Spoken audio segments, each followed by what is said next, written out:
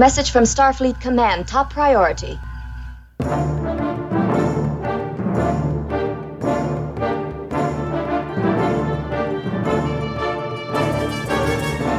You are listening to the Trek Ranks Podcast, a member of the Tricorder Transmissions Podcast Network. This is episode 102, featuring the top 5 Discovery Season 3 moments.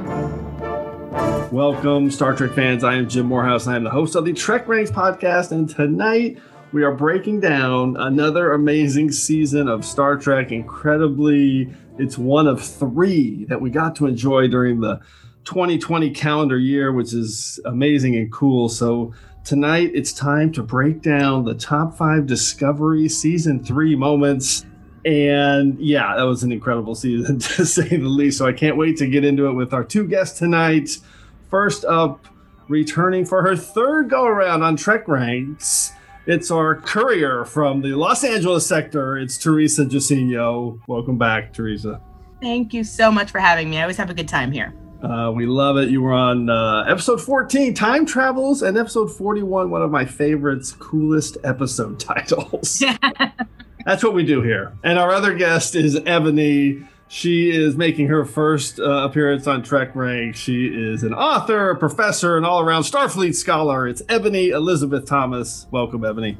Thanks for having me. It's so great to be here. I am excited to talk Trek with you guys. So, Ebony, for our first-time guest, we'd like to get a quick Trek origin story. So, just wondering, what's your Trek backstory? I follow you on Twitter, and I love all your comments and the way you look at Trek. But how'd you get into it? Or have you seen it all? What's your favorite series? Give us a quick snapshot. So I have always watched Star Trek because it was always on in my home. But there was a gender war around Star Trek because the men in my family liked Star Trek, and my mother famously did not like it because she associated it with her ex. Her ex thought he was Spock. And so when I was little, she always would fuss and complain about Star Trek. So when your mother hates something, when you're a kid, by the time you're a teenager, you're quite fascinated by that thing. Of course, yeah. So the more my mother hated Star Trek and by extension, science fiction, the more I was fascinated by it. So I began watching during the Next Generation era. So that was the first Trek that aired live for me. Of course, before that, we had the original series in syndication. The fabulous Nichelle Nichols as Lieutenant Uhura was my favorite character.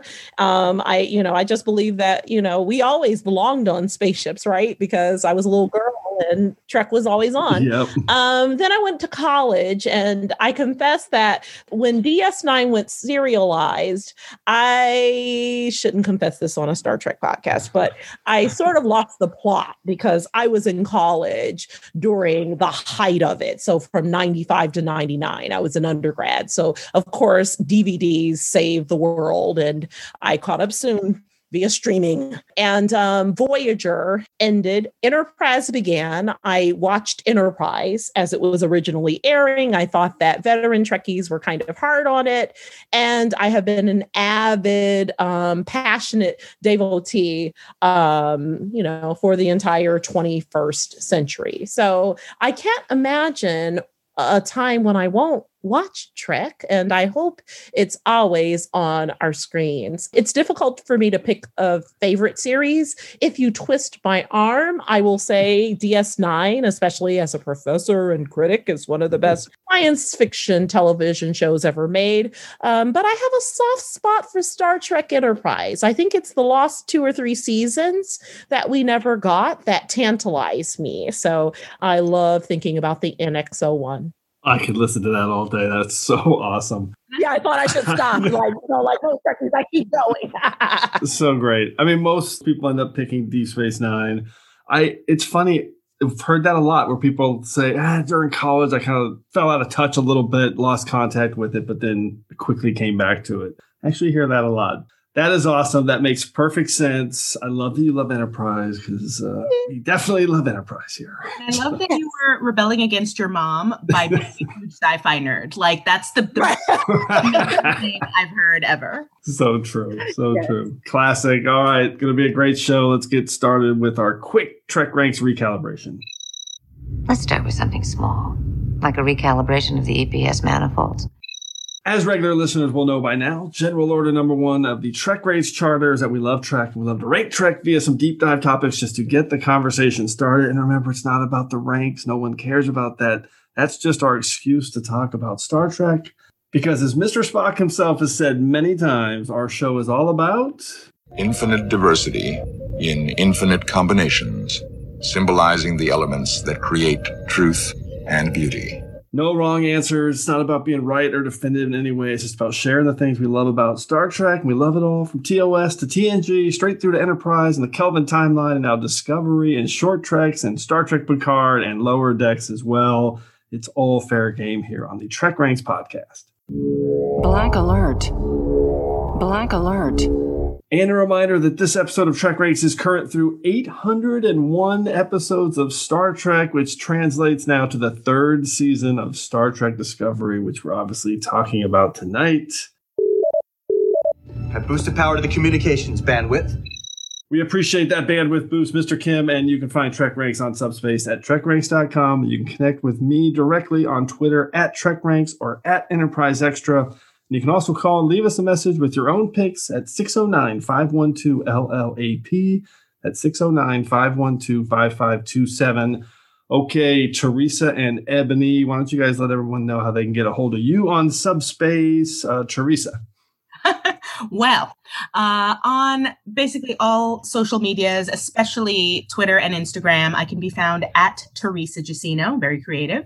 Yeah, that's basically the best way to get a hold of me. Awesome. And how about you, Ebony? I think the best way to get in touch with me, if you're a Trek fan, is to follow me on Twitter, Eb Watches Trek. And if you're interested in my other activities, if you go to ebonyelizabeththomas.com, you'll be able to see all my news and all my views.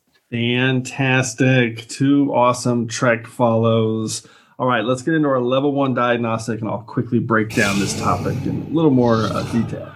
Run a level 1 diagnostic series. Come. As always, for these season recap shows, the diagnostic cycle is kind of critical because we aren't just doing a top 5 list of random moments or episodes or whatever. We're instead kind of breaking it down and categorizing it and defining each round a little bit more. So here's our quick breakdown on the top 5 Discovery Season 3 moments topics. In round 5, we're doing our favorite production design elements. So that can be anything like your favorite ship or prop or costume, score, visual effects, cinematography, however you want to break that down. Round 4, we're choosing our top performer or actor or creative. And this one's more as much about off the screen as it is on the screen and the things that went into creating that performance or contribution to the show. Round 3 is the Dabo round. It's our complete wildcard round. Pick anything you want to talk about. Round 2, it's our favorite character. That's pretty simple. Break it down however you want, but your favorite character that you want to highlight from season 3. And round 1 is clear. It's what we do on Trek Ranks. It's your favorite episode of the season. Okay, let's get into our prime directives and hear how everybody broke down their picks. But what you're proposing is exactly the kind of tampering the Prime Directive prohibits. Okay, Teresa, let's start with you. How did you break this down and settle your tiebreakers with your Prime Directive to finalize your top 5? Yeah, it was really hard, especially since this season was so full of things that I loved. And I will go out and say it is already, my favorite season of Discovery, period. So in order to narrow it down, really, it was just, I went by gut. I went by emotion. It was basically like, what thing made my heart leap out of its chest the most? So yeah, these are some picks that made me sit on the edge of my couch and clap my hands really fast like a giddy 5-year-old and yes. and jump up and down. I love just the straight gut pick. I do that often, and we too will go out on a limb and say this is our favorite season as well. So, Ebony, how about you? I know you, this is your first time, so how did you kind of break it down and cut through it all to make 5 picks? Well, I did not finish the season until right before the podcast because 2021 has decided to pace 2020. Yes, it has.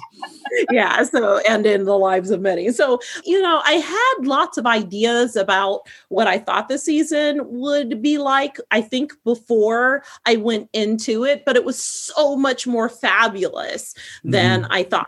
And so I just went with whatever caught me, whatever my gut feeling was after I sat with this finale for a half hour. And so I just jotted down answers very quickly to all 5 categories. And I'm curious about what Teresa has. That's fantastic. So we're all pretty much on the same page. I brainstormed and chose my favorites, the ones that spoke to me viscerally. The only little caveat for me is, since this is the 3rd time we've done this now, I did go back and check my season 1 and season 2 picks to hopefully make sure I wasn't being super repetitive in terms of the things I was picking. I did see a couple places where I was like, I'm kind of doing that again. I should stay away from it. And there's one place where I'm doing it again, and I'm for sure not going to apologize for it because it deserves it. So I'm going to highlight it again for the 3rd time in 3 Discovery seasons recap shows. Okay, let's get to this first coup d'etat. Introduce us to the order of things. It'll be alphas like us that determine the future of this quadrant. That will be the new order of things.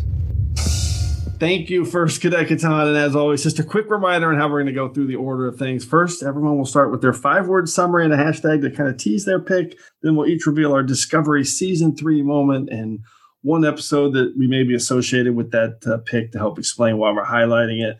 And at the end, we'll ask everyone for a few secondary system selections for the picks that just missed our list. And as always, if we have any duplicate picks, make sure you listen for the Defiant Torpedoes. Okay, Teresa, we're going to start with you. What's your number 5 pick for your top 5 Discovery moments, starting with our production design element? Yes. Well, my summary is retake ship, make it cute.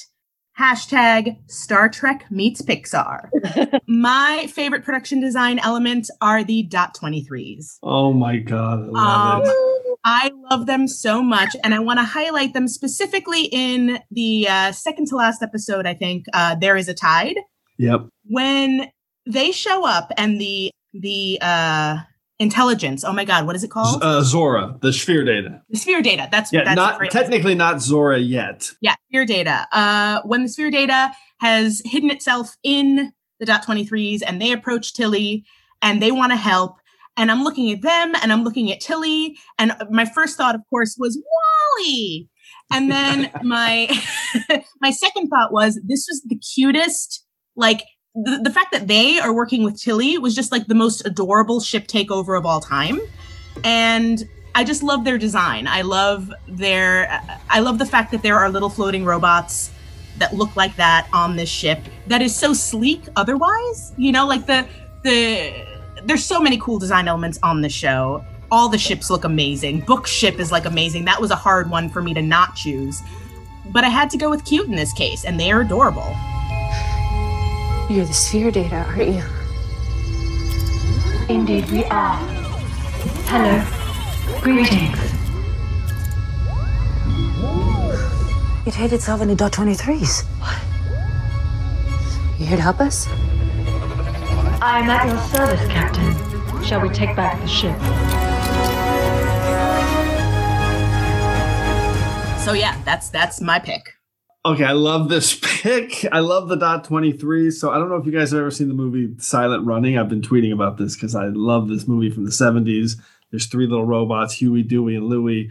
And I just had all these vibes about it. I went and rewatched the film. I highly recommend it. It stands the test of time from the mid-70s Bruce Stern film. It's called Silent Running. It's a conservational sci-fi movie from the mid-70s.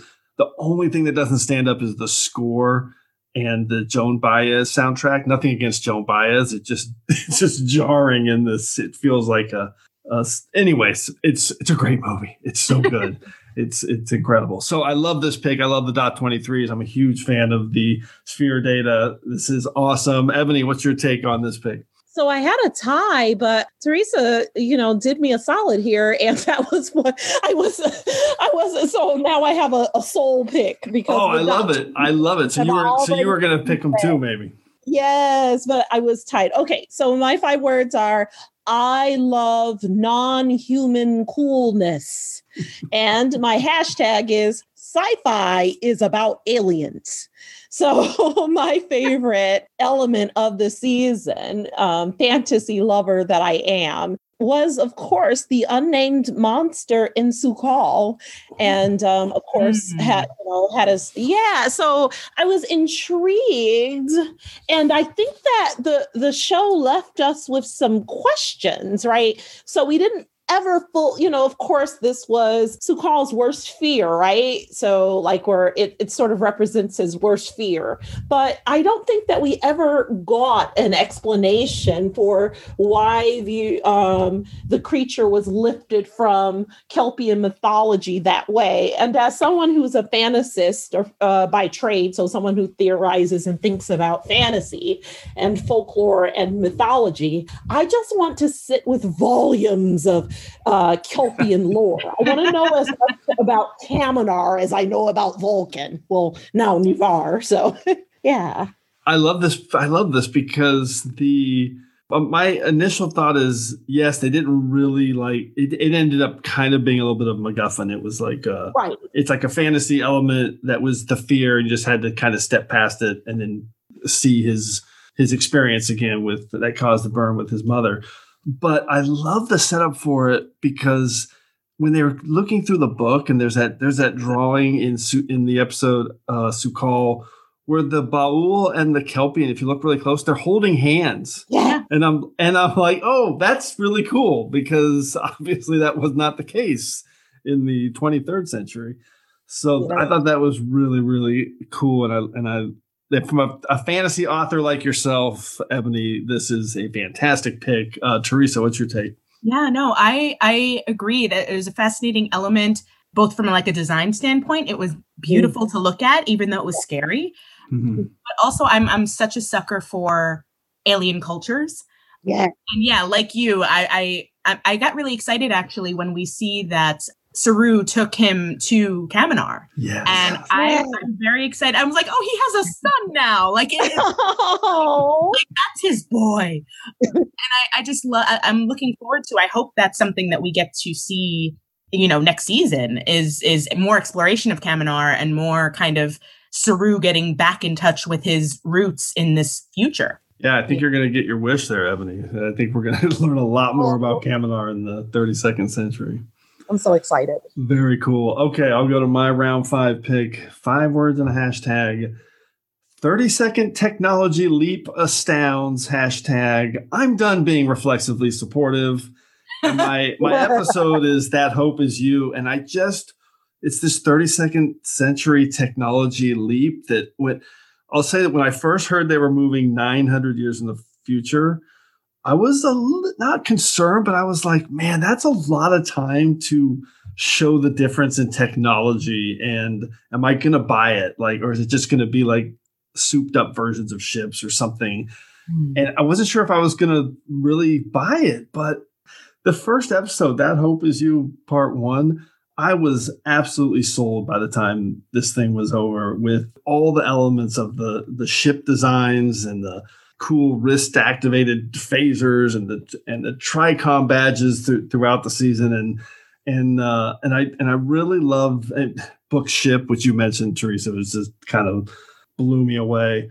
Personal transporters, programmable matter, the whole thing. I'm just kind of throwing it all into a bucket and saying that the showrunners did an amazing job of showcasing what Trek could look like 900 years in the future, and making me think, yeah, this fits and it makes sense.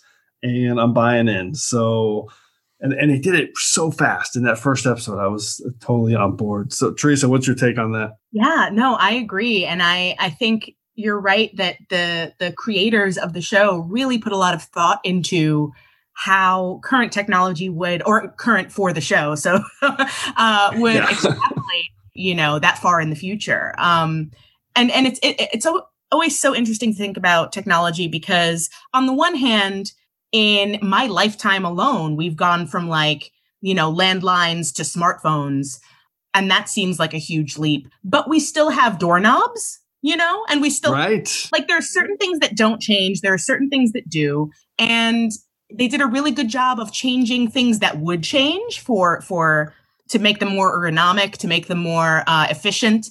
But then other things stayed very much the same. And some of them even if you look at the costuming, because it's kind of a dystopian future a little bit because the Federation has fallen apart, all of that good stuff. So, it's a lot of layers and a lot of just kind of long trench coats and scarves and things they didn't extrapolate everything. They did it in a way that was very thoughtful and detail oriented. I love that. Yeah, I totally agree. I got excited because, there's even now a built-in explanation for why the crew had to be in the very crowded 23rd century. So there was lots of consternation about it. But as I'm thinking about it, who better to rebuild the Federation? If you bring the ENT folks from the NX-01, there's no Federation yet for most of the show, right? And then if you think about the 24th century, the Federation, yes, is under siege, but it's this established thing by the years of Picard and Janeway and Sisko,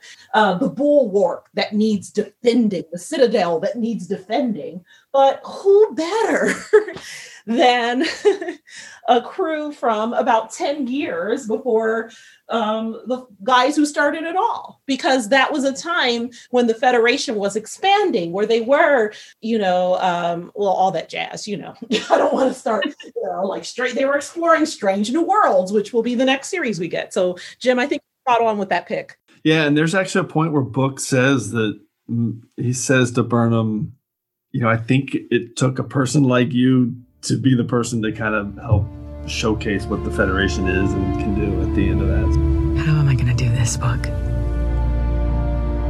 It's possible that a person who has a complex relationship with the future is the exact right person to do this job. Yeah, okay. We may talk about that more later. Let's go to round 4. Teresa, what's your number 4 pick? This is our top performer. Oh, yes. Okay. So my 5 words in a hashtag are navigates nuance like a boss, hashtag more of a queen than grudge, and my top performer, Sonequa Martin Green. Oh, awesome. Yes. She's always been great on this show. Yep. But this season in particular, holy crap. Her range on this show, and even and I wanted to highlight That Hope Is You Part 1. Oh, awesome. Yep. Right from jump, she is going from, she lands, she's completed her mission, she's overjoyed, and then immediately just distraught because she's left behind everything she's ever loved. Then she's dealing with Book, and they have this antagonistic / rom-com vibe going on. Then she's on drugs and she's hilarious. Then, she's marveling at the technology. I love her response. And I was thinking about this, Jim, when you were talking about the tech is I love watching the Discovery crew respond to all the cool stuff. And she's like, personal transporters. Huh. She's like, well, who knew? And just her range and the nuanced way that you're just seeing every emotion on her face in every scene. And I was joking with my wife that she is the queen of having one tear fall down her cheek and bounce off. She has these magical tears that are plump and perfect. And just you see them falling and it's oh my God, there's so much emotion in that tear.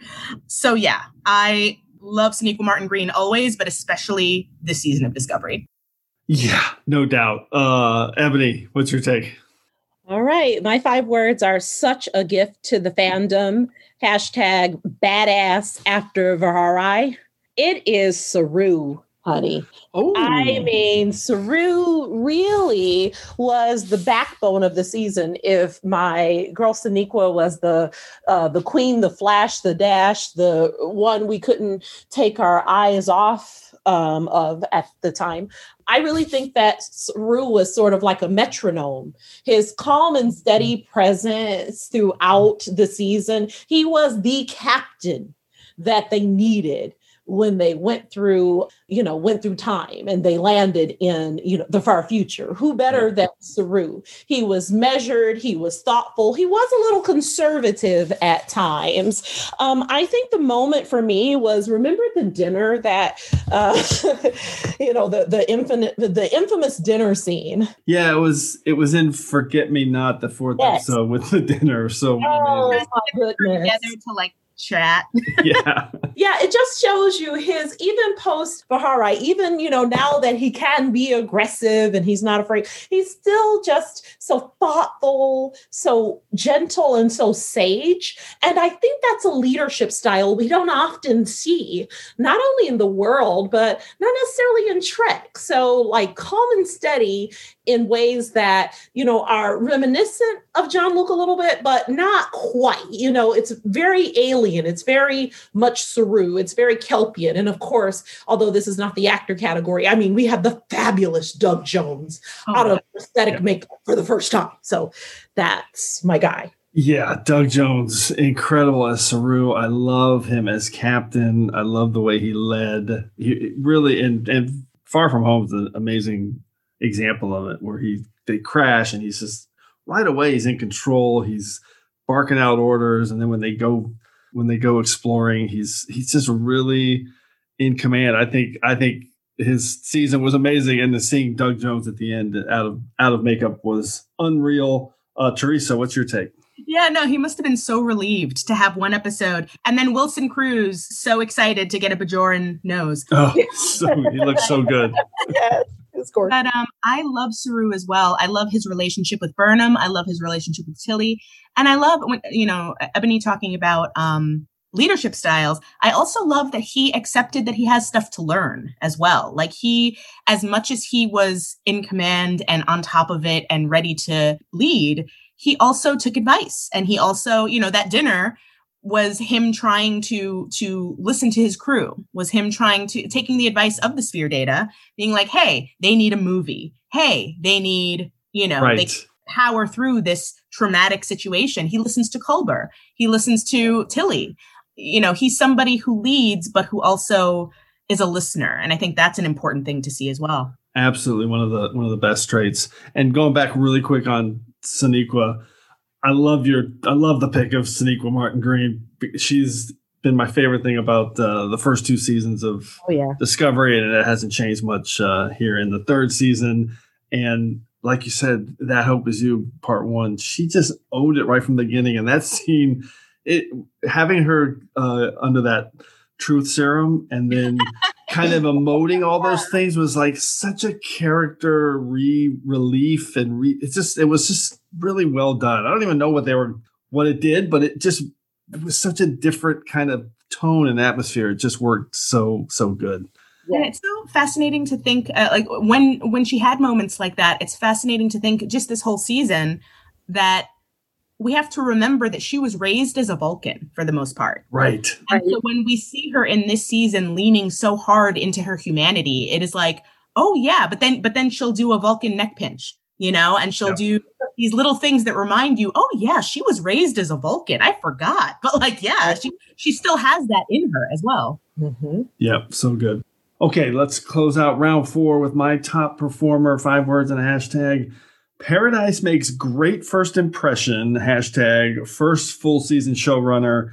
And my episode is also Far From Home, and Michelle Paradise, the showrunner. This is the first time in Discovery history that a complete full season had the same showrunner. And that I feel like it made a difference. I love Discovery from the get-go, but you can clearly see there's some continuity and some consistency issues with Brian Fuller, Aaron Harberts, and Gretchen Berg all being relieved of their duties at some point. So the fact that Michelle Paradise came on board in the middle of the second season has been the showrunner since late season 2 all the way through season 3. You can just absolutely see the way the ambitious stories and everything that they told and the continuity and the consistency. I'm just going to rattle off all the things that they accomplished. The theme of connection and discovering, which ended up being super prescient for 2020 because this was written way before the pandemic, which is incredible. Saru as captain, we talked about. Burnham's just total introspective growth. The Federation they had to redefine. The Byrne story, which I loved. I know there's a lot of people out there who weren't totally loving it, but I did. The Su'Kal reveal. Adira and Gray we haven't talked about. Unbelievable representation. And we had the Trill books introduction, Emperor Georgiou, Guardian of Forever, Detmer's PTSD storyline got like 3 or 4 really powerful, strong moments through the season. That's a lot in 13 episodes. Zora, Sphere Data, I just love it all. So I'm picking Michelle Paradise. Teresa, what's your take on her as showrunner? I'm so glad that you brought her up. And as a writer myself, I'm always such a nerd about writers, and I think you're right. I think having one consistent showrunner contributed a lot to this season being so successful, just for personal reasons and professional reasons. I love that there's a female showrunner at the head of the show right now. And I think that has contributed to the direction of the show, like all of the things that we're talking about and like the focus of Star Trek Discovery, the focus on connection, the focus on a different way of looking at leadership, the focus on a lot of the elements that we've talked about, having somebody at the helm of the show who might be bringing a different perspective to Star Trek. I think that's huge, and I love it. Yeah, that's well said. Ebony, any take on Michelle Paradise? Yes, I love Michelle's vision for the show. It was just, it was a complete narrative, right? So I really, of the 3 landings, my only 2 critiques of Discovery have been, they don't quite stick the landings. This was before now. They end, we just don't get to know that fabulous crew, right? So we know Saru, we know Michael Burnham, but who are the other bridge officers? And I left this season, my God, that finale. They tied everything up neatly into a bow. What more do you want? One of the best seasons of Trek since the end of DS9 and The Next Generation. You just can't beat it. Agreed. Okay, let's go to round 3. It's the soup round. It's the Dabo round, which are wild cards. Eat your soup, courtesy of a loyal establishment. Jolan True.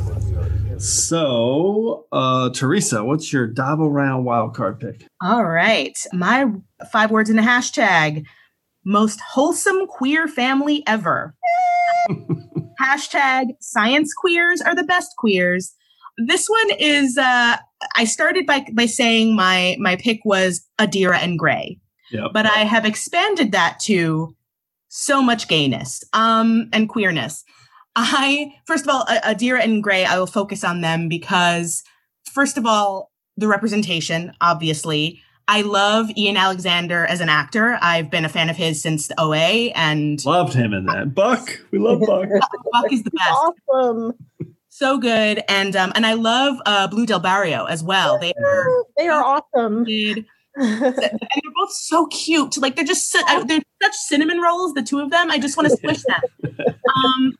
But then, I love not only that those characters were introduced, but that they gave Stamets and Culber someone to focus on, and they've become kind of a family, like a makeshift ship unit. I love that Stamets has taken Adira under his wing. And I love that Culber, because of Culber's experience in the mycelial network, understands Adira's experience and Gray's experience and has that to offer them. I just love that they've gravitated toward each other. And then, of course, is it Reno? I'm like, take Notaro. Yeah. I just love that engineering has become the gayest place on. So good. So great. But it's like, you've got the snarky lesbian over here. You've got the snarky gays over here. You've got the non-binary kids going, what? And I just love them all so much. And I highlighted Forget Me Not and The Hope Is You Part 2. Forget Me Not just because we got to see Adira's experience as a Trill and kind of see something that we hadn't seen before on Star Trek, really, is that Trill kind of going deeper into the relationship with a symbiont and how that works. Please, speak your names. I am Kasha Tal, Jovar Tal, Medela Tal, Kara Tal, Senna Tal, Ray Tal, and I am Adira Tal.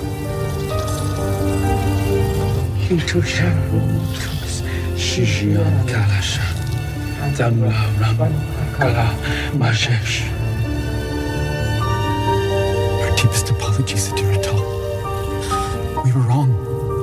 But also in the season finale, where we get Gray having that experience of being corporeal and being seen and not wanting that to be taken away. I thought that was so powerful. And I'm so glad that now that they know that that's possible, that's something they can work on. And I'm glad that kind of Culber and Stamets are determined to have Gray be seen as much as Adira is seen. And, metaphorically, that's powerful. It's like, queer people want to be seen and be represented and be heard. And as the character choice for this, young character on like the cusp of the afterlife and the living, like such a powerful thing. So I just love all of them. Yep. It's really powerful. And they did such a good job of making that part of the story, but also making it really clear the message that they're saying and the inclusion. And I love that you chose queer family because it's so great. That last shot of them all together and the Stamets motivation when, man, that scene in There Is a Tide when Burnham ejects him into space and we all know she's doing the right thing, but Stamets just can't see through it and you understand it. And wow, that's some powerful stuff and something still to be resolved in season 4. Ebony, what's your take on this pick? Well, I think that it's similar to Teresa's as far as representation goes, but it's just another category. So my 5 words are so many awesome ass-kicking Black people. And my hashtag is we have a future.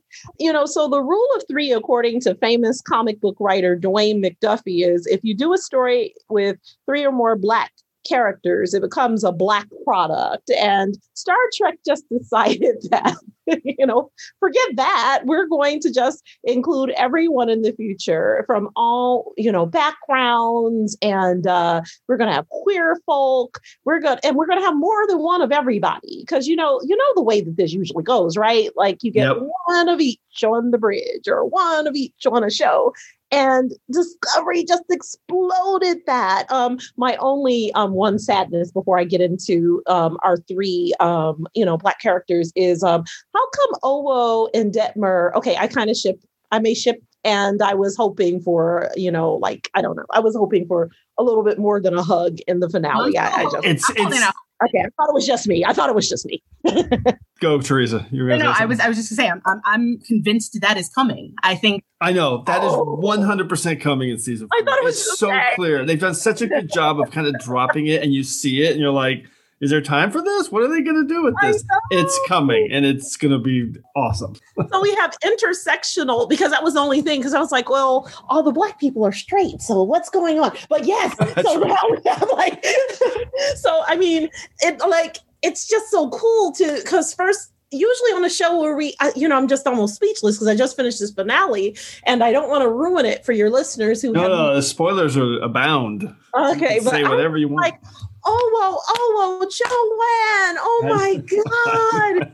So it's not just that you have one ass kicking beautiful Black woman who gets a romance too, because I wrote a whole book about how we never, get the guy or the girl or the, Ruby or anybody, you're the cheese that stands alone. Look at Uhura, who for 40 years was like one of, just beautiful. And it's like, it was just, it's implausible. But, Michael, she has her boo in the future, which, age gap. And then now, hopefully, hopefully in season 4, we'll get the great romance with Owo and Detmer. And I'm thinking, wow, look at all these multifaceted ways that people of color exist in the future. And let this be a lesson, and let this be the hope that Gene Roddenberry himself, when he had the great vision to put together this show in the 60s, let it be an extension of that vision. We are still those people. We can still, even during such a time as this, I'm sorry to preach a little here, but,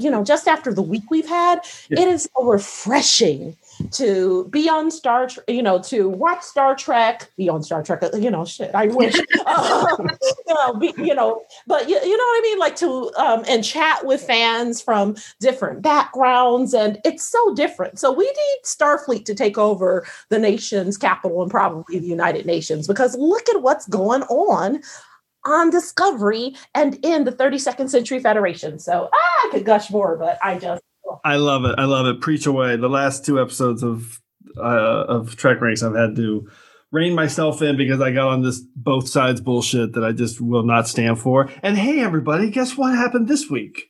Yeah, we literally had an insurrection in the United States Capitol. So you know what? For those of you tuning out, you literally F off because I am so over it. Anyway, awesome pick. I love this. My only comment was going to be, I love that the count that you guys are both referring to from your perspectives and your hope for representation. With Discovery, the count of like, hey, there's the black friend, we're okay. Or there's the Latino woman, we've checked the box. Right. It's just gone on this show. Yeah. Oh, yeah. There's just everybody everywhere. There's no count of Latino or gay or any. It's just, it's amazing. I will say, when I watched the first episode of the season and I got to the end and I was so full of hope and I was so like, oh my God, this is going to be amazing. It wasn't until the end of the episode that I realized there was not one white actor that wasn't wearing makeup. Correct. Yeah. And it dawned on me. I was like, I just watched this whole episode. It didn't even occur to me. And then I realized, wait a minute. A whole bunch of people of color like doing stuff in space. Did I just watch that? Yep. And there's a scene, I think it's in People of Earth. There is a scene where they cut to the ready room and it's key action sequence. Everything's blowing up. There's stuff happening everywhere. And there are 5 women standing around a table. They are deciding everything, all the action. And I'm thinking, and I did notice that because I was like, that's not even a thing. It's just, that's standard. That's normal. Right. But think about how not only rare, like, has that ever happened before in the history of any media where 5 women in the middle of an action show are just, it was really, really, really cool. All right. I'll say we usually call this a soup round. We're going to call this the representation round because Teresa's represented, Ebony's represented. That's awesome. Double round. My pick's a little bit of representation because I love cats. So I am picking Book and Grudge are my picks. 5 words and a hashtag. A king and his queen. Hashtag I want in. My episode is The Sanctuary, which was not the most popular episode of the season. It's actually a lot better than, I think when people go back and rewatch that, it fits with the end of the season really well, and it's made that episode better. But I just say the brilliant masterstroke to add a big fluffy Maine Coon cat as my cat literally meows in the background. It's so much buzz and love for Grudge. It was amazing. The beautiful queen, but I got to talk about Book because I was so sold on this character right from the get-go. The mystery of his heritage, how he connected telepathically with the plant and then gave the salve to Burnham and then the transformers. I'm a huge animal lover and conservationist, so I loved seeing that anti-poaching message right off the bat. And this character, he was so cool, and I love that they took a little bit of time with the slow burn, no pun intended, relationship with Burnham and everything that was going on. And I just the full circle of the end of The Sanctuary is where he basically says that it's the Federation's doing the same work that he's been focused on his whole life. He sees that now. They're helping those in need, and he wants in. Did you mean what you said to Kahim? You get what we're doing out here. Discovery saved my planet from something that had us for a century. What you've done, what the Federation's done for us, for other worlds like ours, I want in. I want what means something. Well, you'll have to speak to Captain Saru and clarify your intentions aboard his starship. Aye. One eye, yeah. I know. And we got one final She's a Queen at the end of That Hope Is You Part 2. It was amazing. So Book and Grudge, David Ajala, the actor, amazing. Ebony, what's your take on Book and Grudge? I was trying not to scream over here. Oh my gosh, that's so perfect. And, can I just say, like, just such a perfect love interest for Michael. I mean, I just have to be a little, sappy here. I mean, I just wasn't satisfied in previous seasons with the writing for her on that score. It didn't feel believable. This felt super believable. And I wonder what kinds of tensions they're going to face now that, now with the big reveal that, Michael finally gets the seat. She gets a captain's chair, nub and all, that she can, rub on. And, I'm wondering how that is going to change their relationship with him being such, a renegade and, it's him and, one man, one cat and his ship. And he's going to be Starfleet. Yeah. Based on the way they brought it together this season, I feel like they're just going to have them be in a relationship and not add all like drama elements. Like, good. That's my gut feeling. The way they set it up, I think it's smart. And I'll say that if there's any victim of the first two seasons showrunner debacles, is really the only way to put it. With three showrunners leaving, is for sure the love interest with Burnham and Tyler, and I just think that was definitely a victim of that. Teresa, any take on Book and Grudge before we move on? Yeah, no, I love Book, and honestly, I'm like I have a crush on so many people on the show, and like seriously, like I mean, and Sonequa Martin Green's beautiful, but I have to be like, get it, girl, like get it. I'm like, yes, I am here for all of it. But in addition to his hotness, and we talked a little bit about it with Saru and leadership style, like I love that Discovery is showing us different versions of masculinity. And like here we have Book, who on the surface is this like action hero, will kick your ass dude, right? He's a courier, he's got this adventurous lifestyle. So he's got all of that, but also he loves animals and he's empathic and he's very in his emotions. He, his relationship with Michael and the way that he dotes on Michael and the way that he cares about her, but not in a way that it's not proprietary, like it's not, he doesn't own her. He's not trying to tell her where to be or who to be or anything. And like, I think they are such a great couple because they both care about each other and are good partners, but they also are willing to let each other do their thing. And that is huge. Yeah. And I love him so much. And I love Grudge. And I hope that Grudge, it seems like Grudge likes Michael. She had a year to like him. Because if Grudge did not have Michael, I firmly believe there would be a problem. Yeah. I think you're right. And you've said way more eloquently what I was trying to say, that I don't think they're going to just insert manufactured, scripted drama that you would have in normal shows. I just think the two get each other. They respect each other. They do their thing. They're in a relationship. It's awesome. That's what I hope, at least. Okay, let's go to round two. Our top characters. Teresa, what's your pick? All right. 5 words and a hashtag. I'd follow her into battle. Hashtag ready for the captain's chair. My favorite character, Hilly. Yes, fantastic. And I chose, I had 2 episodes that I really wanted to, that I thought she stood out in, Far From Home and Unification Part 3, where we see her kind of, we see in her the elements that make for a good captain. And it's funny because, she's obviously an ensign, right? She just jumped through a million ranks to get to acting captain. But there's a reason for that. There's a reason Saru picked her. It's because she, in a pinch, is able to make the hard call and do it with compassion. And I love that she will call Michael out. And like, Michael is, she said, you put me in a very difficult position when you just ran off.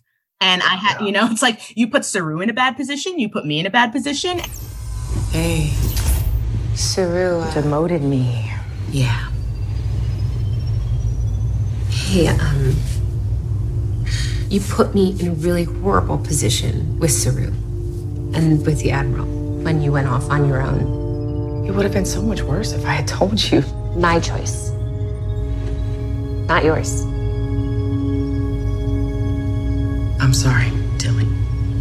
This transition has been difficult for all of us. I had to go.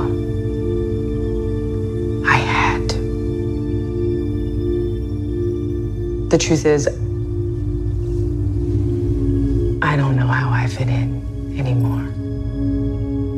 So even though she's the warm, squishy heart of the show, she's also not afraid to step up and defend the Federation, defend Starfleet, defend her ship when she has to. And I thought she grew so much this season, and I am here for more Tilly. She is, love her so much. I love it. I had this in my notes for my Michelle Paradise, but I didn't bring it up, and I'm going to do it now. One of my favorite moments of the entire season. It shows Saru's ability as a captain. It's great writing from Michelle Paradise, who wrote the episode. And it's when she's like, why did you choose me for this mission when they're walking together? And he just says, hey, we're here to introduce ourselves to the 32nd century. And you, Ensign Tilly, are a wonderful first impression. That just was perfect. Said it all. She was amazing. I love that we didn't see it coming. I don't know anybody that was like, thought she was going to get that appointment. It was such a great surprise. I loved it. It made perfect sense. I mean, there's a giant hunk of planet hanging there in the sky. Wish we had the time to figure out how all this works. Sorry, sir, I'm talking because I'm scared. I know. Keep talking, Ensign. On the ship I said the scans were odd or strange, but it's not true. We're odd and strange. Not to each other. Thank you for asking me to accompany you, sir. Why did you ask me to accompany you, sir?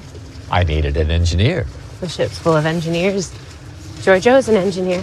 An engineer I can trust. She thinks I'm useless. She's concerned for Michael and lacks the self-awareness to control her behavior in such an unsettled state. We are introducing ourselves to the future. You, Ensign Tilly, are a wonderful first impression. And she was amazing in it. Ebony, any take on Tilly before your pick? I love Tilly. During season 1, she was sort of my awkward, all Trekkies' awkward avatar. I felt like, okay, yeah, Tilly is us. This is who we would be when we were on if we were on Discovery, but not so much anymore. She's way too competent, man. Like, she's amazing. I don't think I could have done this season in any universe what Sylvia ended up doing. And so I'm just really impressed with the growth of the character. And I just want her naysayers who, people were very unkind about the character and about Mary's portrayal during the first season, especially. And I just think that it's both the character's writing has, it's not just the character's writing is showing growth, but the actress herself is just knocking it out the ballpark, showing nuance and just showing what Tilly can do if given a chance. So I think it's an excellent pick, Teresa. That is perfect. And I wish that the haters could have just heard you, Ebony, but none of those people listen to my podcast. Okay, Ebony, what is your, who's your top character? Well, she is also a bridge officer, and my 5 words are, she's perfect at the helm, and my hashtag is Fly Girl Fly. Kayla Detmer has intrigued me since the very first episode. So, the Battle of the Binary Stars, the Vulcan Hello. Yep. Sorry, Other way around. I was intrigued by her. And what we've done is for the first 2 seasons, we saw her in the background, so she's at the helm and she's flying the ship. And then there's something that she goes through that I felt Emily does such a wonderful job portraying. It's almost as, she's at, because the ship crashes or ends up, they end up in peril in episode 2, and then she falls, she hits her head, but her implant gets damaged, her cybernetic, and so I just was intrigued by the fact that they chose to highlight the PTSD of not only what it must have been like for the crew members we're not following to leave everything they've ever known in the past, but also the sheer trauma of what happened when they first got to the 32nd century. She seems like she's dealing with anxiety at first. She's depressed. And, being someone who struggles with anxiety and depression myself and a bit of PTSD, I could certainly relate to Kayla Detmer this season. And I am rooting for the character in the future. I want to see much, much more of her. Yeah, what a great story arc. And when you mentioned that, it left an impact on me when she goes to sickbay because she's hit her head, and basically when they say, "No, you're fine, you're good to go," and then you realize, oh man, this isn't a physical injury. This is something mental and deeper that she's struggling with right now. Really, that was really clever. That was in Far From Home, and I love that you shout out to her from the very first episode. I feel the exact same way. One of the best moments of this series is Context is for Kings, when Michael Burnham ends up on Discovery and she's in the commissary and Kayla Detmer is walking with the plate of food and just stops in her tracks and gives her that stare. That was powerful. It said so much. Yeah, Emily Coutts is amazing as Kayla Detmer. Teresa, any take? Oh my God. I mean, I love Detmer. We're talking about characters that I have a crush on. I'm like, Detmer can get it. Book can get it. I'm sorry. They can all. I'm sorry. This is becoming like a fanfic podcast, but I love Detmer, and I love that when she's talking to, I think, Culber about how, or no, it was the other doctor, and I forget her name. Pollard. Yeah. Yes, talking to the doctor about like pilots being macho. First of all, I love that she phrased it that way. Right. And I love that the examination of that and the fact that she really is deep in her gut a pilot. Like that's what she was born to do. And it's so clear. Yeah. And that the PTSD really, a lot of it had to do with guilt for possibly getting her crew in danger. She's so in it and she's so passionate about what she does. And this season, really, we got to see that. And kind of, Ebony, you were talking before about just the crew in general and getting to know them. Like, that's what I loved about this season, too, is that we really got to see them work as a team. And we got to know them individually. We still don't know the two dudes very well. I have to say, I don't even remember their names, to be perfectly honest. Right. But like, I want to get into their heads as well. I'm very curious about their backstory and their whatever. And I'm sure we'll get that next season. But I loved that we know that they are down for each other no matter what. Yeah. And they are a unit. They are a team. They move as one. And Detmer has a lot to do with that. I love her. Oh, yeah. I love it. For the record, it's Bryce and Reese. And yeah, we don't know much about them yet. But but we do know a lot about Kayla and a little bit about, they've done a pretty good job of kind of weeding that in. When, again, you only have 13 episodes, 14 episodes a season. It's kind of a different model for Trek. Okay, let's finish it out with my top pick for character, 5 words and a hashtag. I teased this one before. I pick her every time. Headline, Michael Burnham is coming. Hashtag, you guys are chronic overachievers. And it's Michael Burnham. She is one of my favorite Star Trek characters ever. I absolutely love the way she kind of just roots this whole show and the kind of different narrative of 3 seasons. And I picked Unification 3 as my episode. I could have picked any of them, but for me, she's just a really inspirational character. And I love the reintroduction in That Hope Is You Part 1 that we talked about. Love the relationship with Book that we talked about. Love that her story was that she spent that year alone and it impacted her. And that first 6-7 episodes of the season, weren't really sure what she wanted and if she felt like she was going to be able to fit back in and step back into her old life. It was really, really well done. Yeah, the demotion, loved all that. I just think that she is an amazing character, and the end was so satisfying for her to finally sit down in that chair for the first time in 3 seasons, take over as captain. Incredible setup for season 4, and I just think Unification 3 just highlighted everything with her and her mother and Tikal and Ket and the whole Vulcan Science Academy thing, bringing it all back. Loved it. Michael Burnham is my pick. Ebony, any take on Michael Burnham that we haven't already covered? No, I mean, I think that you both have said it all. I mean, I never pick her because I would just be gushing forever. Yeah. There's so much to say about Michael. There's so much to say about Sonequa. And she rocks. And I just love her. Love her. I always make sure to pick her because sometimes it's easy to forget the leads. Yeah. I just really appreciate what she's done. Teresa? Yeah, no, and that's kind of why I wanted to make sure to if not pick Michael Burnham as a character, Sonequa Martin Green as an actress, because it is easy to forget, because you take for granted that the lead is the lead. But I love the character, and I want to highlight just her relationship with Georgiou. And the fact that, when she's trying to help Georgiou navigate this condition that she's experiencing, and just the complexity of that, and the kind of mother-daughter vibe between them as well.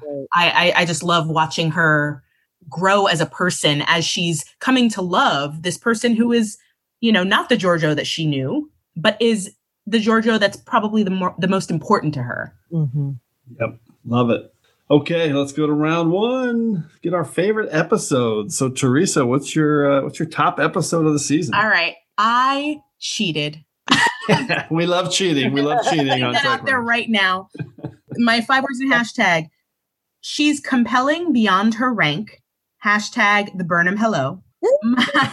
So good. My top pick is That Hope Is You, parts 1 and 2. Yes. Love it. Yes. Now, what I will say is it was bothering me for the longest time because the first episode is part 1, and I got kind of the completionist in me was very upset that the next episode was not part 2, and I was like, "What is happening?" I loved it. I love that they did that. It was so different. It was like, is it going to be the season 4 premiere? Is it the season 3 finale? Who knows? Will they never do it? I don't know. Waiting. And I was like, is this a typo at Amazon? What's happening? Right. So, but be that as it may, I wanted to highlight that as one episode because from the beginning of the season to the end of the season, it's all about Michael Burnham's evolution to the captain's chair. She had to be put in this crucible of the future, the far future, to be made ready to be captain. And my 5 words were she's compelling beyond her rank, because I think from the beginning of Discovery, I loved that the protagonist was not a captain automatically. I think that a lot of the other protagonists being the captain or being the commander of a space station, it's easy to kind of be like, oh, they're important because they're the captain. Of course they're important. Yep. She was compelling and important and worth following no matter what her rank was. And I think this season showed us that. And I think these 2 episodes as bookends really highlighted why this character matters and why she deserves to be in the captain's chair. She was put through it. She made it through. She learned and grew because she made some mistakes too. There were some times where she was called on her, she spent a little too much time in this future by herself, and maybe she forgot some of what the Federation gave her. But she was reminded, and she grew in the best ways.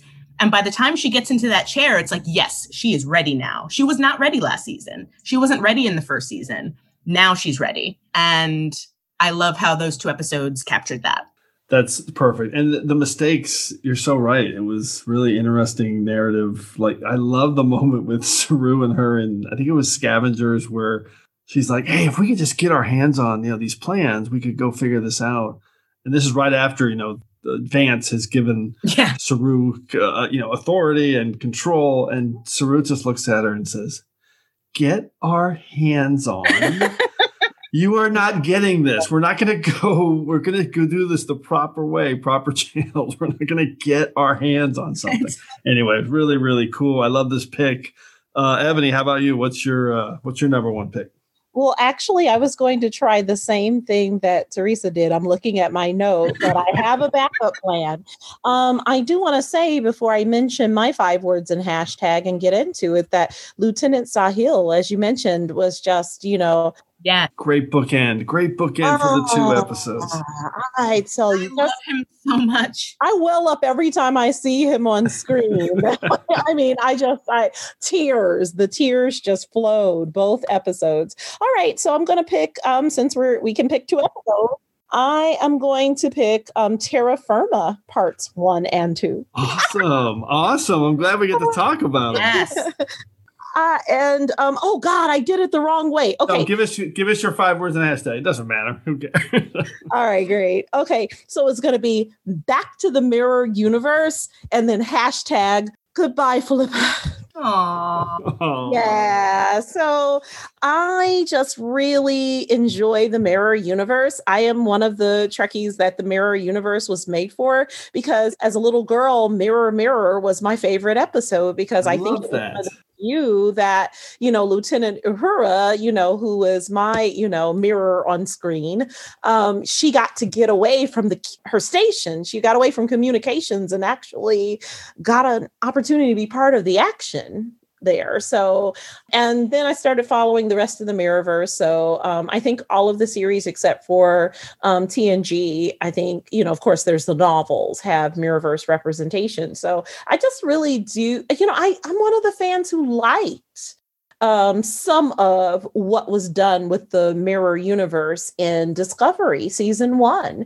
And so I felt as if we were taking Philippa full circle by taking her back so that she could revisit, what happened before she was snatched away from her world, her entire world. And shout out to Sonequa for playing the hell out of Mirror Michael. So good. He slayed it. I mean, it was just all so good. And it was good seeing Rekha Sharma again. Yes. And there was just so much that was good about, of course, part 1 and then part 2, The Guardian.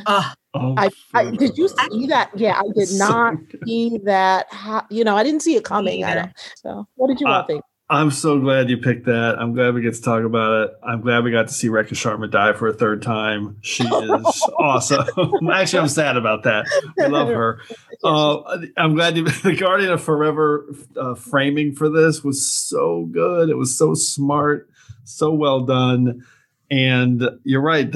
I think what Discovery's done with the Mirror Universe has been fantastic from Lorca all the way through. And this was a great way to set up, it's another setup for what's to come in the Section 31 series, which we just don't know anything about. But I like the idea of it literally could be anything, anywhere, anytime, and maybe all of those combined over and over again. So I love it. Teresa, any take? Yeah, no, I'm also glad I wanted to talk about Terra Firma because, and I didn't mention this when I was talking about Tilly, but I love her in any universe. I love Captain. Yes. I love Tilly. You love Tilly pretending to be Captain Killy? Yes. Combinations and variations. No, and I what I love about the Mirror Universe, and I agree that, I've always been a fan of the Mirror Universe episodes as well. And what I love about it is that it really highlights like who the person is deep down. And then it's like, how are they warped? So like, for example, using Tilly as an example, Killy, even though she, Mirror Universe, she's down for the Terran Empire, all that stuff. But at the end of the day, she is loyal. She is, there's a way of doing things. And she is loyal to Emperor Giorgio. Mm-hmm. She's going to do what she needs to do to protect her. And she's not going to be swayed. And she's not going to be, it's not about her own power. It's about what's good for the Empire, what's good for Giorgio. So like, that's who she is. And we get to see that in the Mirror Universe as well as in the Prime Universe. And Sonequa Martin Green killed it. I loved Giorgio's relationship with Saru in Terra Firma, like watching her kind of handpick him to be her eyes and ears and getting to, she used to eat Kelpian. I know. And to watch her go from that horrible woman to someone who is becoming intimate, close friends with a Kelpian is like mind-blowing to me. So yes, love it all. Yeah, they really earned all of that with that two-parter. Really, really well done. Okay, we'll close it out with my top episode pick. It is a duplicate, and I'm not cheating, but I'm 5 words in a hashtag. Part 2 is actually part 3, hashtag Let's Fly, and it's The Hope Is You. That Hope Is You, part 2. I love this episode. The only thing, and I love that it's not only part 2, because from the season opener, but it's part 3 of a 3-part season finale. So really clever, really clever the way they've kind of changed some of the storytelling structures and narrative of Trek under Michelle Paradise this season. The thing I will highlight on this episode before we finish off is that it was just, there was so much going on for a final episode to close out, from Burnham, Tilly, Saru, Adira, the Burn, the Federation, Emerald Change, Osira. And they had these 2 very distinct narratives going on, with Su'Kal on the Dilithium planet, and then, of course, the Discovery crew and the trying to retake the ship and finish off Osira. And I just felt like both stories had so much time they didn't feel rushed. They just feel like they got the time they needed. They had time to breathe. We got these big character beats with whether it's Owu and Burnham and Book, or Saru and Su'Kal. It just felt really, didn't feel rushed. And I think it'd be fair to say that maybe the season 1 and season 2 finales maybe felt a little rushed in terms of just trying to wrap it all up. So I love that. And then bonus, we get this amazing epilogue, which seriously is one of the best epilogues in Trek. It sets up all these incredible things with Burnham in command. She's still a little bit at odds with Stamets. Book's on board. He's now able to jump. Saru's off the ship helping Su'Kal. They got new uniforms. It's just really incredible to me that all of that felt, it's like a cliffhanger without like a cliffhanger that's leaving you wanting. It's just like, oh boy, season 4 is going to be awesome. And they've just set up all these different narratives, and I can't wait. And I love it. And yeah, this was a really special episode of Trek. And Ebony, you watched it like 30 minutes ago. So any other comments from you guys on this episode? When can I watch it again, man? I want to watch it all over. That's again. Perfect. As soon as we're done, and we're almost there. Okay. Any secondary systems picks? Anything you guys want to highlight quickly before we get going that maybe hasn't been highlighted yet? Teresa? Yeah, actually, I also thought it was an amazing finale, an amazing episode of Trek, that last this season finale. And I want to highlight the storyline about the Emerald Chain wanting to be part of the Federation. Good one. Yes. Super interesting, because I was not expecting that. They kind of were showing us Osira as a villain, like straight up, like thuggish, like, criminal mastermind or whatever. And to see that her, like, she's been backed into a corner enough that she understands, listen, I need dilithium. This crime life is not working out for me. I need to ally myself with a group of people that can help me out and do so in a non-criminal way. And honestly, I will say, I thought Vance overplayed his hand. I thought bringing up her being brought to justice immediately in the negotiations was a bad idea. I'm like, that is not how you do it, bro. I'm like, you could have had her. That would have been great. And then it's like, oh, by the way, yeah, once once the Orions are in the Federation, then you can figure that out. But I love that storyline and showing us Osira as a more complicated character than she initially seemed like she was going to be. Totally agree. First off, I thought this is not a good villain when in the Sanctuary, when we see her for the first time. Yeah. I wrote it for Trek Core. I was like, I am not impressed by this villain, but this payoff was amazing because I couldn't believe it was happening. I was like, when's the other shoe going to drop?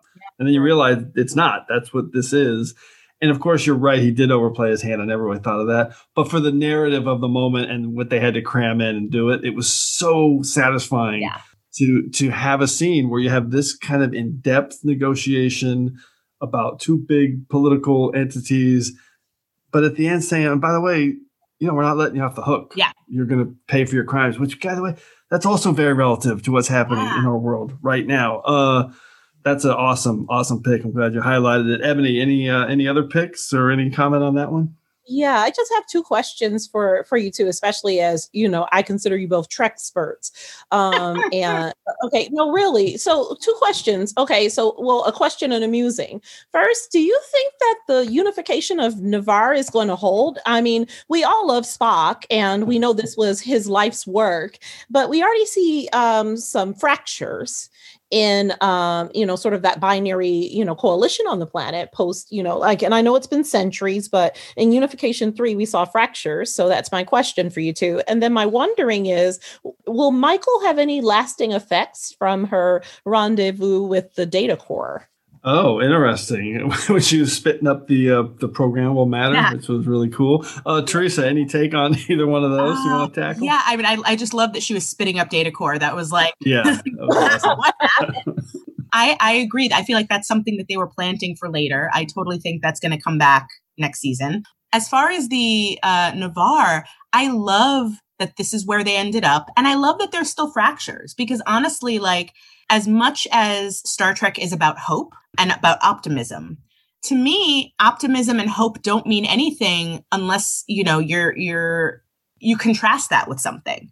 And I think that it makes sense that even though Navarre exists, there's still going to be tensions between the Romulans and the Vulcans, and there's always going to be rumblings. And it's how do you handle those rumblings? What kind of person are you going to be when these problems come up? And I think that I don't know that I don't think they'll ever be as divided as they were, but I think that it will evolve into something new, is my opinion. Yeah, I think that's great. I think they're going to stick together. We haven't seen a lot of how they were kind of reunified, but I feel like it was the perfect ending with, hey, here's Trill. Yeah, we're in. We want to be in. And here's Navarre, and they're talking about maybe coming back. They're interested, but we're not going to just completely say they're all coming back. And I think there's something set up there, but I feel like they're in a place. As for the Data Core, I didn't think about that at all. I love where you guys are going with that maybe there's something there with Burnham in season 4. We shall see. Oh, I actually have one more thing that I just want to squeeze in. I love that Burnham's mom is now in the...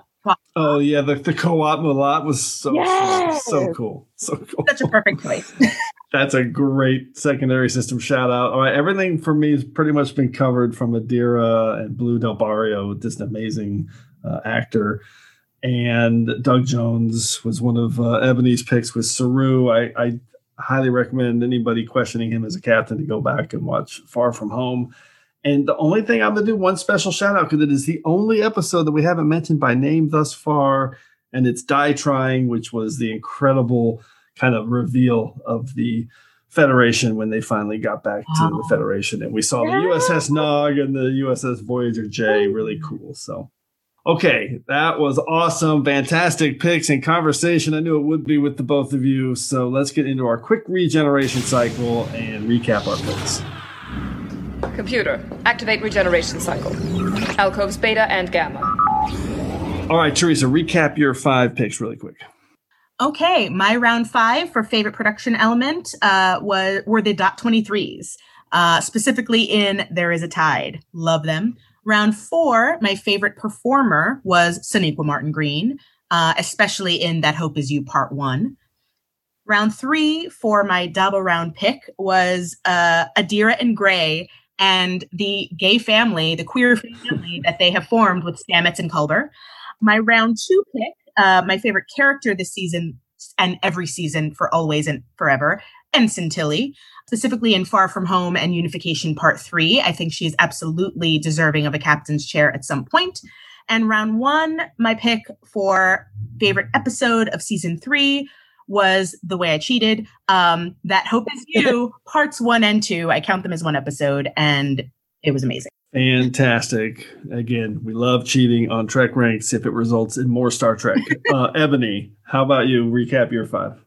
Round 5, favorite production design element for me was the unnamed monster in Su'Kal. Round 4, performer or creative, hands down, Doug Jones. Round 3, the Dabo round, was the wonderful Black representation that we have in Star Trek Discovery. I believe the pick was ass-kicking Black characters. Oh, yes. Which is awesome. It was. Okay. So many ass-kicking awesome Black people. Yeah. Let me, yeah, that's right. That's right.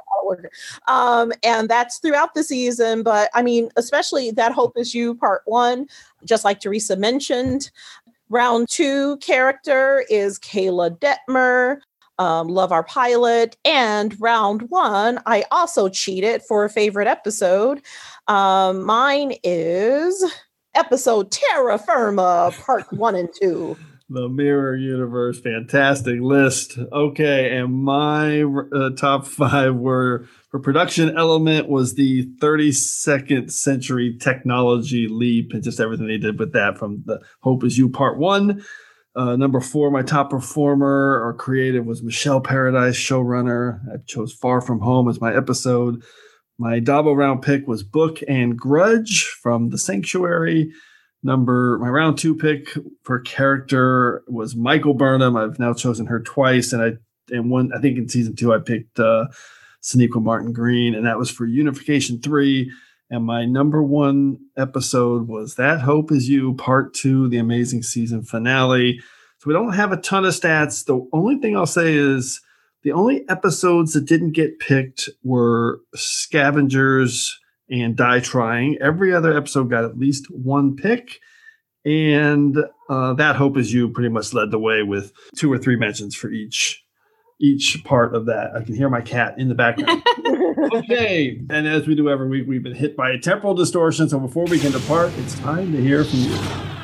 The temporal distortions are fracturing space-time throughout the ship. Cause? Unknown.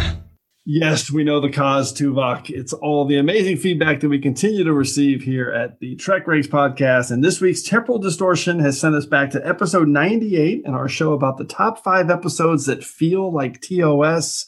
That was a really popular episode. It kind of surprised me. I wasn't sure how that one was going to be received. So we got a voicemail in from Rebecca Skipper on Twitter, who is at Skipper8210. And here are her amazing picks. Hi, it's Rebecca. Trek Ranks episode 98 means you're getting closer to 100. What a great milestone for any podcast, particularly yours, because it's one of my favorites. Anyway, here are the episodes I'm choosing that remind me of TOS, either in themes or characters that we will see later. My prime directive is, if it feels like TOS to me, it is. That's a simple, non-scientific, non-logical way to look at it. So at number 5 has to be The Trouble with Edwards short tracks, because we get the origin of the uncontrollable troubles that multiply and cause all kind of havoc for the newly minted captain, and later for Kirk and the Enterprise. Number 4 is another short tracks episode, this time the one with Mud. This Mud is funnier and not as dark. The one in Discovery was a little off-putting for me because I couldn't connect him with the Mud that we saw in the animated series and in the original series. My theory is that the Mud that we see here is more of a mellowed out version than the one that we saw in Discovery. Now, my third pick is season 1 of TNG's called The Battle. This is the one where Picard gets these nasty headaches, and we have Ferengi that's trying to get revenge for the death of his son. This reminds me of TOS's court-martial, where Kirk is being put on trial because his longtime friend was put in a report by Kirk, ruined his career. Now, my second episode and first, these are tied. They're great episodes, but you have to choose the second and the first. So the second one is Star Trek Discovery Season 2, If Memory Serves, because to me this episode ties back to both The Cage and the 2-part episode Menagerie. It clearly underscores how important Pike is to Spock, even though it was Burnham who, took him down to the surface. We see Pike's reaction as well. so that will always stand out as a reminder of the original series. Number 1 undoubtedly has to be the Lower Decks Season 1 finale, No Small Parts. If only for that first scene when they go back to the Landru planet. Wonderful follow-up. It's rare that you see people going back to planets visited hundreds of years ago. So that's why I'm picking No Small Parts, because it does tie back to the original series, and I would like to see more episodes like that would just follow up. So those are my picks. Thanks. Look forward to the episode. All right, I love those picks. I especially love that her number 1 pick was the shout out to Lower Decks, No Small Parts at the beginning when they returned to the Landru planet. So just throwing Lower Decks in there as a TOS shout out. Pretty cool. I love that list. Thank you, Rebecca. So once again, those picks more than enough to clear ourselves from this week's temporal distortion. So as always, I want to thank everyone for all your great responses to the Trek Ranks podcast, but keep your list coming to me at Trek Ranks or on Twitter or at Enterprise Extra so we can retweet them, but we also want to hear from you. So put together your own list of top 5 Discovery Season 3 moments or any list from our past shows. Give us a call at the Tricorder Transmissions at 609-512-5527, at 609-512-LLAP, or you can just record yourself, send me a DM. We can do it that way. Okay, hopefully we'll hear from you so you can be featured on the next episode of Trek Ranks. And on the next episode of Trek Ranks, we have a great topic for you. I've been trying to get this one done for a long time. It's been on our list for a while. It's our top 5 Badmirals. That's right. If you're listening to a podcast called Trek Ranks, we do not need to explain what a Badmiral is. So Teresa and Ebony, I'm going to put you on the spot. If you had to choose one Badmiral off the top of your head from the history of Star Trek, who would it be, Teresa? Yeah, the first one that's popping into my head, I mean, she wasn't like a Badmiral, but like I'm thinking of Discovery now, and I forget her name. Oh, Cornwell. Cornwell. She kind of approved, the eradication of Klingon, and yes, she did. So you know what? Yes, yes. So. And she put Georgiou in charge of that mission from the Mirror Universe. So you know what? She wasn't a great role. Let's put it that way. Well said. Well said. Ebony, how about you? Any bad role jumping out at you? Yes, because I think that everyone thinks about Star Trek Insurrection, or we think about Into Darkness. But guess who I'm going to pick? And it's going to be a totally unpopular pick. I think Kirk was actually a terrible admiral. He sucked at being an admiral. What? I feel like he was a legendary captain. But come on, y'all. You know he was a badmiral. He wasn't. That is such a legitimate pick. I mean, the way he treats Decker in the motion picture is so bad, so bad. And in fact, one of our guests, when we did our top 5 movie villains, chose Kirk as one of his top 5 movie villains just for that. So yeah, I like that. That's two good outside the box picks. That's going to be a fun topic. All right. So before we wrap it up, a huge thanks to Teresa Jacinho and Ebony Elizabeth Thomas. It was so awesome to have you guys on for this amazing topic. I was wondering if you could show me how to access these subspace communications logs. Me too, Neelix. So any final Trek subspace communications either one of you guys want to relay before we depart? Teresa. Yeah, no, thank you so much again for asking me. I love coming on to do this. And once again, I am on Twitter and Instagram at Teresa Jacinho. And I forgot to mention my website for my production company. So it's Pomanokentertainment.com, POMONOK. Check it out. I have a Felicity podcast for some crossover action. If you want to talk about an over 20-year-old show about a college girl, you can listen to that if you want. Have you covered the haircut yet? Oh, yeah. Yeah. Okay, of course. I mean, how could you not? I love that deep JJ crossover, Felicity. Awesome show. Ebony, how about you? Thanks for coming on. I like Felicity, and I actually mentioned it this today earlier. I actually talked about Felicity, so I'm going to check out your show. I am Ebony Elizabeth Thomas. It's been great being here. I am Eb Watches Trek on Twitter at ebonyelizabeththomas.com, and my book, The Dark Fantastic: Race and the Imagination, from Harry Potter to the Hunger Games, is available wherever books are sold. Fantastic. Thanks, you guys. Really, that was awesome conversation. I love it.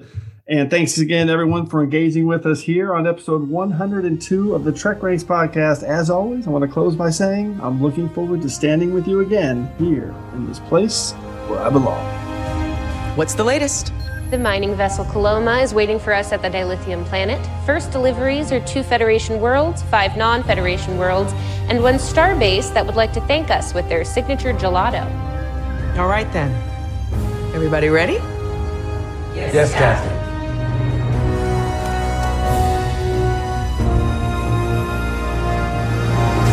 Let's fly.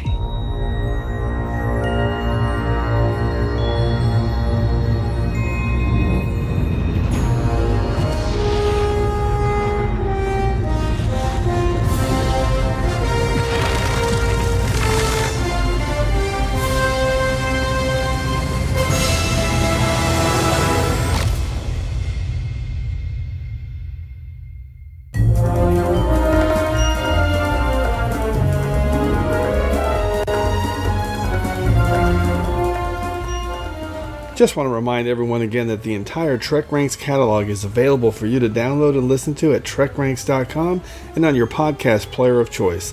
Our episodes never get carbon dated, so check out the topics you've missed and maybe just want to listen to again over at trekranks.com. And a reminder to check out our friends 5-Year Mission at 5yearmission.net.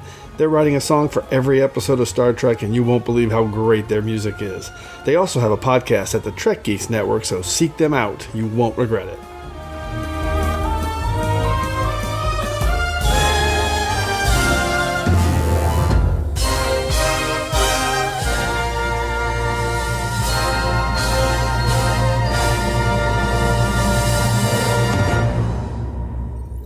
Where's the captain?